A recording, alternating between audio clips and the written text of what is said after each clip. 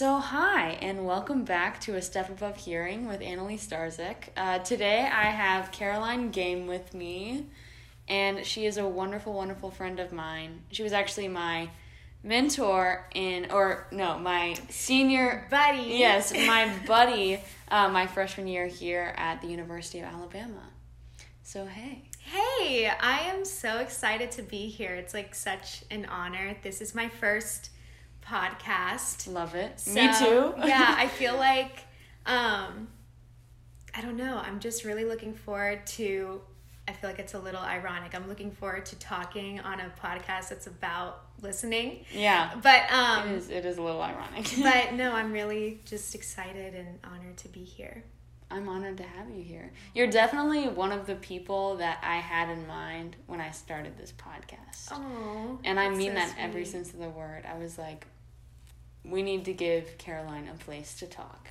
And here it is. Yes. I love it. Yeah, so today we're talking a lot of it about mania and kind of mental health and whatever else comes up and bubbles up in conversation. Yeah.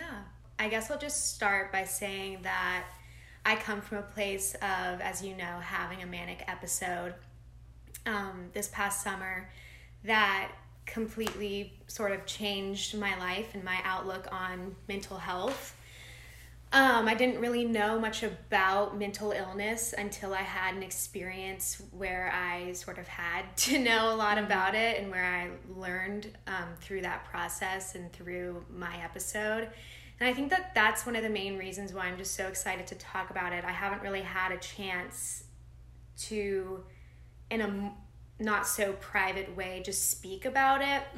And I think that one of the main things that happens in the aftermath of an episode is you sort of feel really alone and misunderstood because people make a lot of sort of assumptions about you and your episode once that happens, or just your mental health in general. And I think having the chance to really dive into what mania is and have a chance to talk about what it means to have a manic episode is really healing for me in my process, just to have this chance to do that. So I think it's a good way to just kind of casually and openly just express how you feel. And another thing, I think we did talk about this a little bit, is like in a podcast, the listener just has to listen. And I think with a lot of other people's mental health, often we feel the need to kind of interject our own opinions and thoughts, which is fine and sometimes welcome, but well, I guess a definition would help just for people that don't know. So mania is essentially, it's a mental illness, as we know, and it is half of bipolar disorder or manic depression. And it is essentially a mental illness that is marked by, this is like kind of the literal definition if you look it up, it's marked by periods of a lot of excitement, potentially euphoria, and hyperactivity. And within that, there can sort of be fluctuating moods. And so you might have super hyperactive excitement or super hyperactive irritability or agitation, or again, euphoria. It can sort of fluctuate. It all depends on whatever is stimulating the person at the given moment, very much dependent on what the surroundings of the person. And it's sort of come up in a few TV shows that I've been watching recently. Like do you watch Grey's Anatomy? I haven't watched that much, but I've seen a couple episodes, but I haven't watched it a lot. Okay, well, for those that have, this is a little bit of a spoiler, but in the last... Spoiler alert. Spoiler if you're not completely caught up, but in the last couple of episodes, the character DeLuca has a manic episode, and his surrounding that's sort of influencing him is that one of the other doctors has this illness that they don't know what it is, and turns out that he is like cobalt poisoning in his hip or something. But DeLuca is having a manic episode, and he makes it his mission to figure out what's wrong with him. And so he is staying up all night researching, having a full-blown manic episode. And that's sort of one example of just how stimuli can really affect the person. and that's sort of why you get those fluctuating moods. But some of the symptoms of mania include lack of sleep, not as much need for food,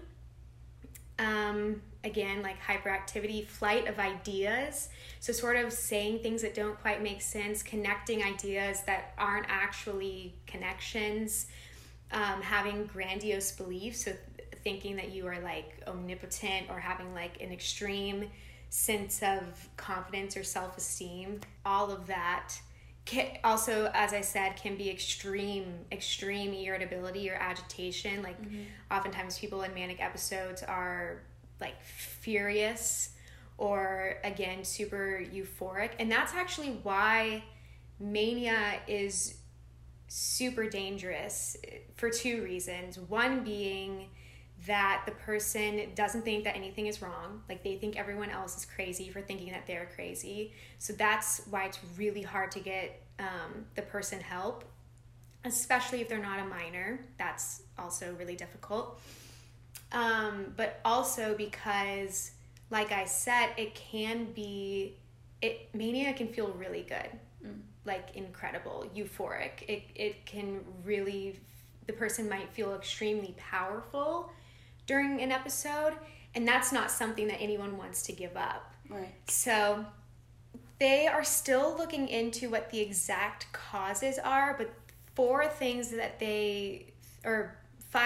I think that they are saying could be factors are, again, lack of sleep. So mania sort of manifests itself with sleep deprivation,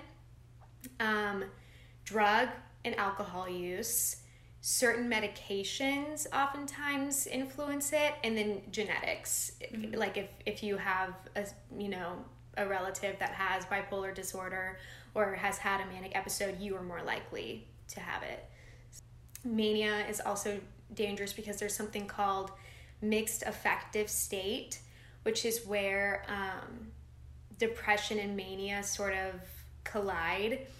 And so you have someone who's super depressed but sort of having an increased activity, like overstimulated, and that can lead to them like committing suicide or like violence or self-harm. And then same on the flip side, you have someone who's super manic, who is hyperactive but has depression symptoms, can lead to the same things. Yeah. That's interesting. I think it's a very like multifaceted, probably, mental illness that's really hard and difficult to generalize. But I think that it is often like very generalized, and like you said, a lot of people probably come to like drawing assumptions or conclusions about not only your manic episode but just mania in general, and kind of what that's like, or kind of putting this umbrella over all of mental illness. That I'm sure, well, it's just not healthy probably at all.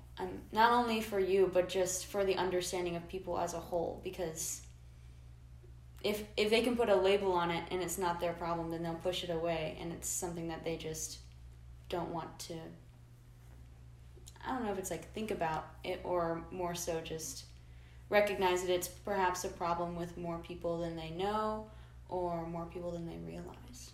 For sure. And no one manic episode is the same. There are some people that have hypomanic episodes, which are sort of a less extreme version of mania. The symptoms are not quite as exacerbated as full-blown mania, and usually people that have a hypomanic episode, that's part of bipolar 2, and that typically that doesn't require hospitalization. Full-blown mania typically does, and that's usually part of bipolar 1. And then there's also something called a manic episode with psychotic features. So that's when you start getting delusions, hallucinations, paranoid thoughts.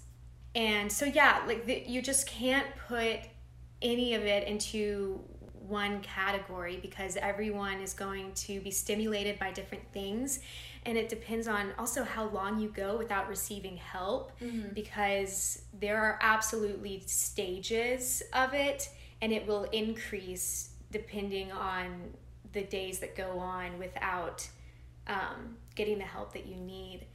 And sort of along those lines of those assumptions, that was something I really wanted to talk about, is that that's one of the reasons why the aftermath can feel so isolating and so embarrassing and just full of guilt and shame I can't even describe, is because you have all of these people not only making assumptions about your mental health in general, or your illness in general, but also about like things that you did and said. And I think that I remember I was having a conversation with one of my friends, and there was something that I said during my episode that was just like, it happened in private, and it was like absolutely horrific, like just a terrible, awful thing that I said to somebody, like can't even repeat it in my own head. It was so bad. And my friend was like, well, some people think that that's what's in your subconscious. And I think that that's one thing that I really want to address, is just for people to have some grace for people with mental illness, because not everything that they say is what they mean. Your brain can just do wild, unbelievable, incredible, powerful, horrific things that are not a reflection of your heart. And it is so complicated. Like, mental illness is complicated. Psychotherapy is complicated. And my psychiatrist and my therapist haven't even figured out everything that happened in my episode. Mm-hmm. So there's no way, that all of my friends or the bystanders could have a grasp on it either. And it's going to take me a lifetime. It's going to take most people with a manic episode a lifetime to figure out, where was the truth? Where were the lies? Why did I say this? I don't mean that. I do mean this. Why did this happen? All of that. And it's going to take the professionals and the person a lifetime to figure it out. So I think that that's one thing that I would want to say to people that were observers, is just like, don't think that you know more about the person or the person's illness or mental health or their episode than they do, and the professionals, because they're still working it out. So there's no way that have it all figured out. So just whatever amount of grace you can give is like crucial for someone who has dealt with something like that. Yeah, I would say that it's necessary for a person that has an episode to heal, because if all of these people were extremely important before their episode in their life and they were supporting them every day, hopefully, then after the fact it should almost be more so. You should almost give them more grace than you ever thought was possible, because if not, then what is it for? Like, it doesn't matter what the other person said or did. I think that it should come to kind of that happened, we're here now, and the best thing I can do is like give you grace to heal, mm-hmm. as opposed to just like, well, you said that, so maybe you meant that, and I don't know. No, for sure. Yeah, that's an interesting thing. I think everyone needs a lot more grace all of the time, mm-hmm. but I definitely think that grace is I'm sure it's a huge part of the healing process. Definitely. And the thing is that... And giving yourself grace too. That is the hardest part. Right. Like, anything that anyone could think or say about me and my episode, I've already said it to myself times 10. The forgiveness that is required from yourself to heal is the hardest part of all of it, like finding that. But yeah, sort of like on that topic of not making those assumptions, that's like one of the things that people say, like trying not to take things personally, because again, they don't always mean the things that they say. That is so crucial. There are sort of mixed opinions on this. As someone who has had an episode and can remember a lot of it, I know that something that I really needed during that time was not to be left alone. Mm-hmm. Because when I was left alone, bad things were happening. And so having like people just sit with me or go on a walk with me, that was like everything to me. And don't try to argue with a person that's having an episode, because you just won't win. Yeah. Like, you're not going to win, but definitely encouraging them to eat and sleep, They won't want to, but if you can lightly encourage them to eat and sleep and receive help, and really just try not to take things personally, because there is always an objective in a manic episode. There is something, sort of like what I mentioned with the Grey's Anatomy character, is like his main objective is to figure out what's wrong with this doctor, like find the diagnosis. And for me and mine, I had two, I would say. It was either to hurt or to lift up. And just pray that you are on the lift up side of things, because the hurt the people that I wanted to hurt, I like really, we done did it, you know? Yeah. So, but there's always an MO. And most of it was trying to, and I think that this is something that, maybe this was just me, I don't know, I can't speak for everyone, but like, right. For my episode, I wanted to feel powerful, and I wanted to feel like as high as the sky. And for me, the only way in my episode that I felt like I could do that was to push other people down, like to step on other people. There's always an MO, and the person will do anything to achieve it. And that is why it's best not to take things personally. If possible. And it is so difficult for the bystanders, because there is a level of sort of like, what just happened? Like, who is this person? Because it's completely out of character. Like, the person is not in their right mind. I often say that during my episode, I was not Caroline, I was Carol. That's what my therapist says, is like, that was Carol.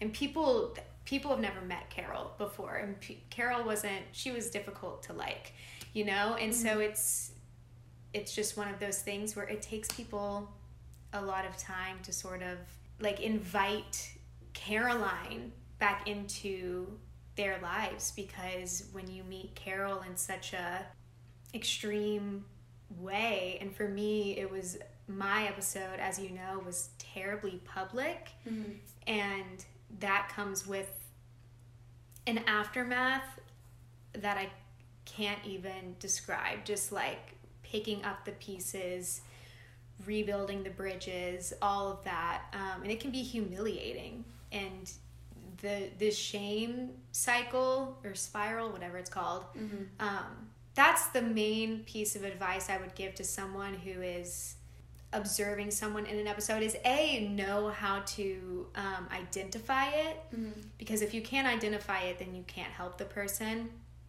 And then also just try to sit with them both emotionally and physically, and have as much, grace and forgiveness as possible, but take space, do what you need to do for yourself as well, so that you can be there for them.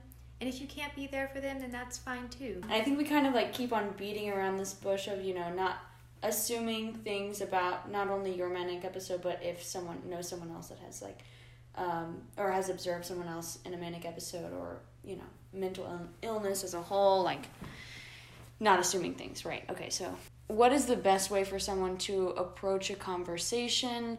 And I know that you're pretty open. I mean, obviously we're talking on a podcast. Yeah. But at the same time, because I feel like a lot of people, there's like a stigma almost around like, oh, well, we can't address, what happened, because it's, maybe it's not my place. Maybe she doesn't want to talk about it. So I guess regarding that, is there a stigma around these conversations?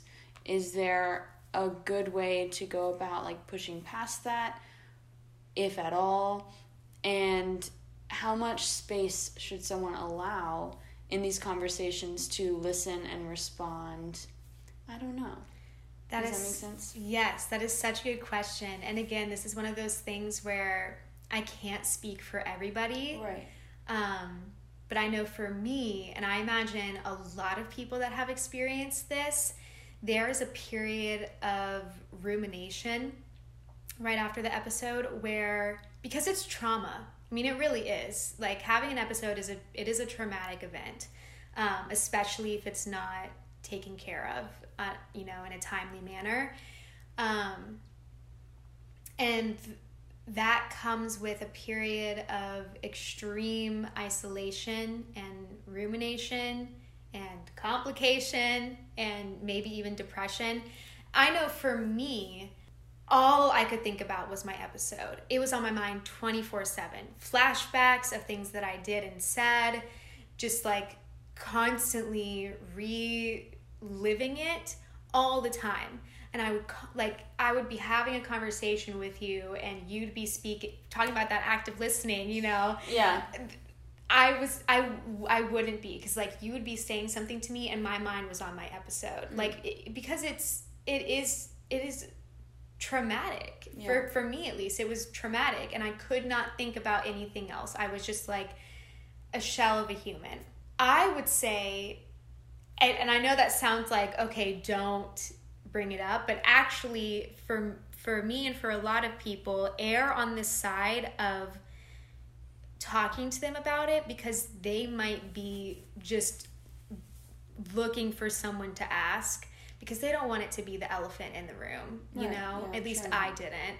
Like I said, they're probably looking for an opportunity to speak about the things that are constantly in their mind all the time, and it is so difficult to focus on other things, especially in those like few weeks, months afterwards, that getting the chance to, like, sort of like what we're doing right now, just like you see, I'm just kind of like word vomiting, and it's because this is something that is still on my mind and something that I'm now very passionate about talking about. And so asking the person how they're doing and what that aftermath is like can sometimes be so healing. I remember one of my friends who had a manic episode as well reached out to me, and she was like, let's talk. And she said, I know I'm always looking for an opportunity to talk about my episode.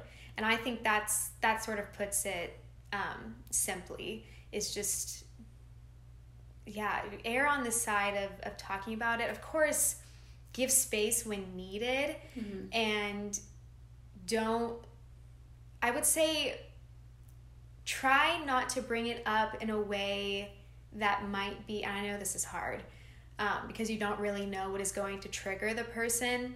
Try not to talk about how it affected you, if at all possible. If you need to have a conversation about like how it affected your friendship for the sake of your friendship or something, that's obviously fair. If it's something that you need to talk about with the person, talk about it, but just like do it gently. But I would say err on the side of giving that space for them to talk about it. And if they don't want to talk about it, they won't. Yeah. They'll say it. They'll be like, I don't want to talk about it, probably, is what they'll say. But I know for me, I'm always looking for an opportunity to word vomit about the thing that's always on my mind. Just don't have any idea of what they can or cannot handle, but actually have the conversation, because you don't know where they are in their healing process, and so you can't really decide that for them, like decide what they can or can't handle. And having that open dialogue about that is really important, because that is another thing that can make it feel very isolating, is for people not to ask how you're doing or what you're capable of, because they might be healed and ready to take on the world, and you don't get to decide where they are in their healing process, just being an observer. I think it's interesting how little we learn about a lot of these things in school. And I don't know when the appropriate age or time or place to learn about these things would be, but I don't feel like you should learn about it just because until someone you know has been affected. I feel like it should be in the curriculum somewhere, perhaps. I don't know. There's a lot of things that should be in the curriculum somewhere, but I don't know. There's something that doesn't sit right with the fact that like you don't know about or like someone might not know about mania or maybe bipolar disorder or anything, unless they have a family member that is affected, or someone that they know, a close friend. And I just think that perhaps more education on the subject beforehand could do a lot of people a lot of good. I know that you say you like to word vomit about it and kind of just be really open about it. I would like to know your opinion on just kind of this world perspective. When do you think would be appropriate for students to learn about this? Because, I mean, you wouldn't learn about any of this unless you took like a AP Psych course, maybe in high school, or a dual enrollment course, or, a keynote speaker that comes in. I don't know what I'm asking you, no, but I'm putting it out. An answer. Oh, perfect, yeah. Beautiful. I definitely have an opinion. I think it's really interesting that in health class you only learn about physical health. That is interesting to me, as if the only thing that makes you a healthy person is your physical well-being, when typically more people struggle with mental well-being. So I don't know, I guess I just wish that curriculum included mental illness and mental health, especially oh my gosh, I think about middle schoolers, no one was right in middle school, no one was okay, or in high school, but especially that preteen area, you are really trying to figure out some heavy stuff, usually, because it's just such a transitional period in your childhood. And I think that having a little bit more sense of your mental well-being and having an open dialogue about it, because it is, I don't know why it's so taboo to talk about something that is affecting so many people. It's it is just, it's confusing to me. I don't understand it. There doesn't have to be this stigma around it. People start people start making these preconceived assumptions about the person, which is really just unfortunate. But I do think that it would help if it was talked about from an early age, because I know for me it was I'm 21. It was my early adulthood was the first time that I was really having this kind of an open dialogue about it. And if I knew more about bipolar disorder, or even depression, anxiety, schizophrenia, oh my gosh, there is such a stigma around schizophrenia as well, which is so much more than just hallucinations. It is a whole world that people don't understand. And same with personality disorders, just everything. There's just people just make such, I feel like that's the word of the day, assumptions, yeah. But it is there's just such a stigma around it. It's so taboo. And I think that the earlier in a person's childhood that people can talk about it openly, the less of a stigma there will be. Anything that is taboo, it is because there is a lack of education, I would say. It's not talked about. The less you talk about it, the less you have those open dialogues, the more taboo it is. And I think it all stems from education. What you said every taboo stems from a lack of education, and that is wildly true. I guess kind of are there words, phrases, and ideas that people should be more sensitive about moving forward when trying to support a loved one who has experienced a manic episode? I'll ask you about that specifically just because I don't want you to have to feel like you have to speak for everyone or everything. Yeah, for me, I remember, it's so funny that you asked this question because I notice it so much in TV shows and stuff now. But I remember maybe a month after my episode, I was out in public, and the song, I think it's an 80s song, but it's called Maniac. It's she's a maniac, that one. Yeah, that came on, and I immediately my whole body was because I never associated that word with like a manic episode. Yeah. But technically speaking, like a person in a manic episode is, quote, a maniac. Like that is like the associated term. And I was like, okay, I don't want that to be in my vocabulary. Like being a maniac should not be associated with, like, I don't know. It's not an identity. Yeah. It is a disorder. And so that was a word that I was like, I just don't want that to be in my vocabulary. Something else is like saying that someone is like schizo or psycho. Some of those words are just like not helpful.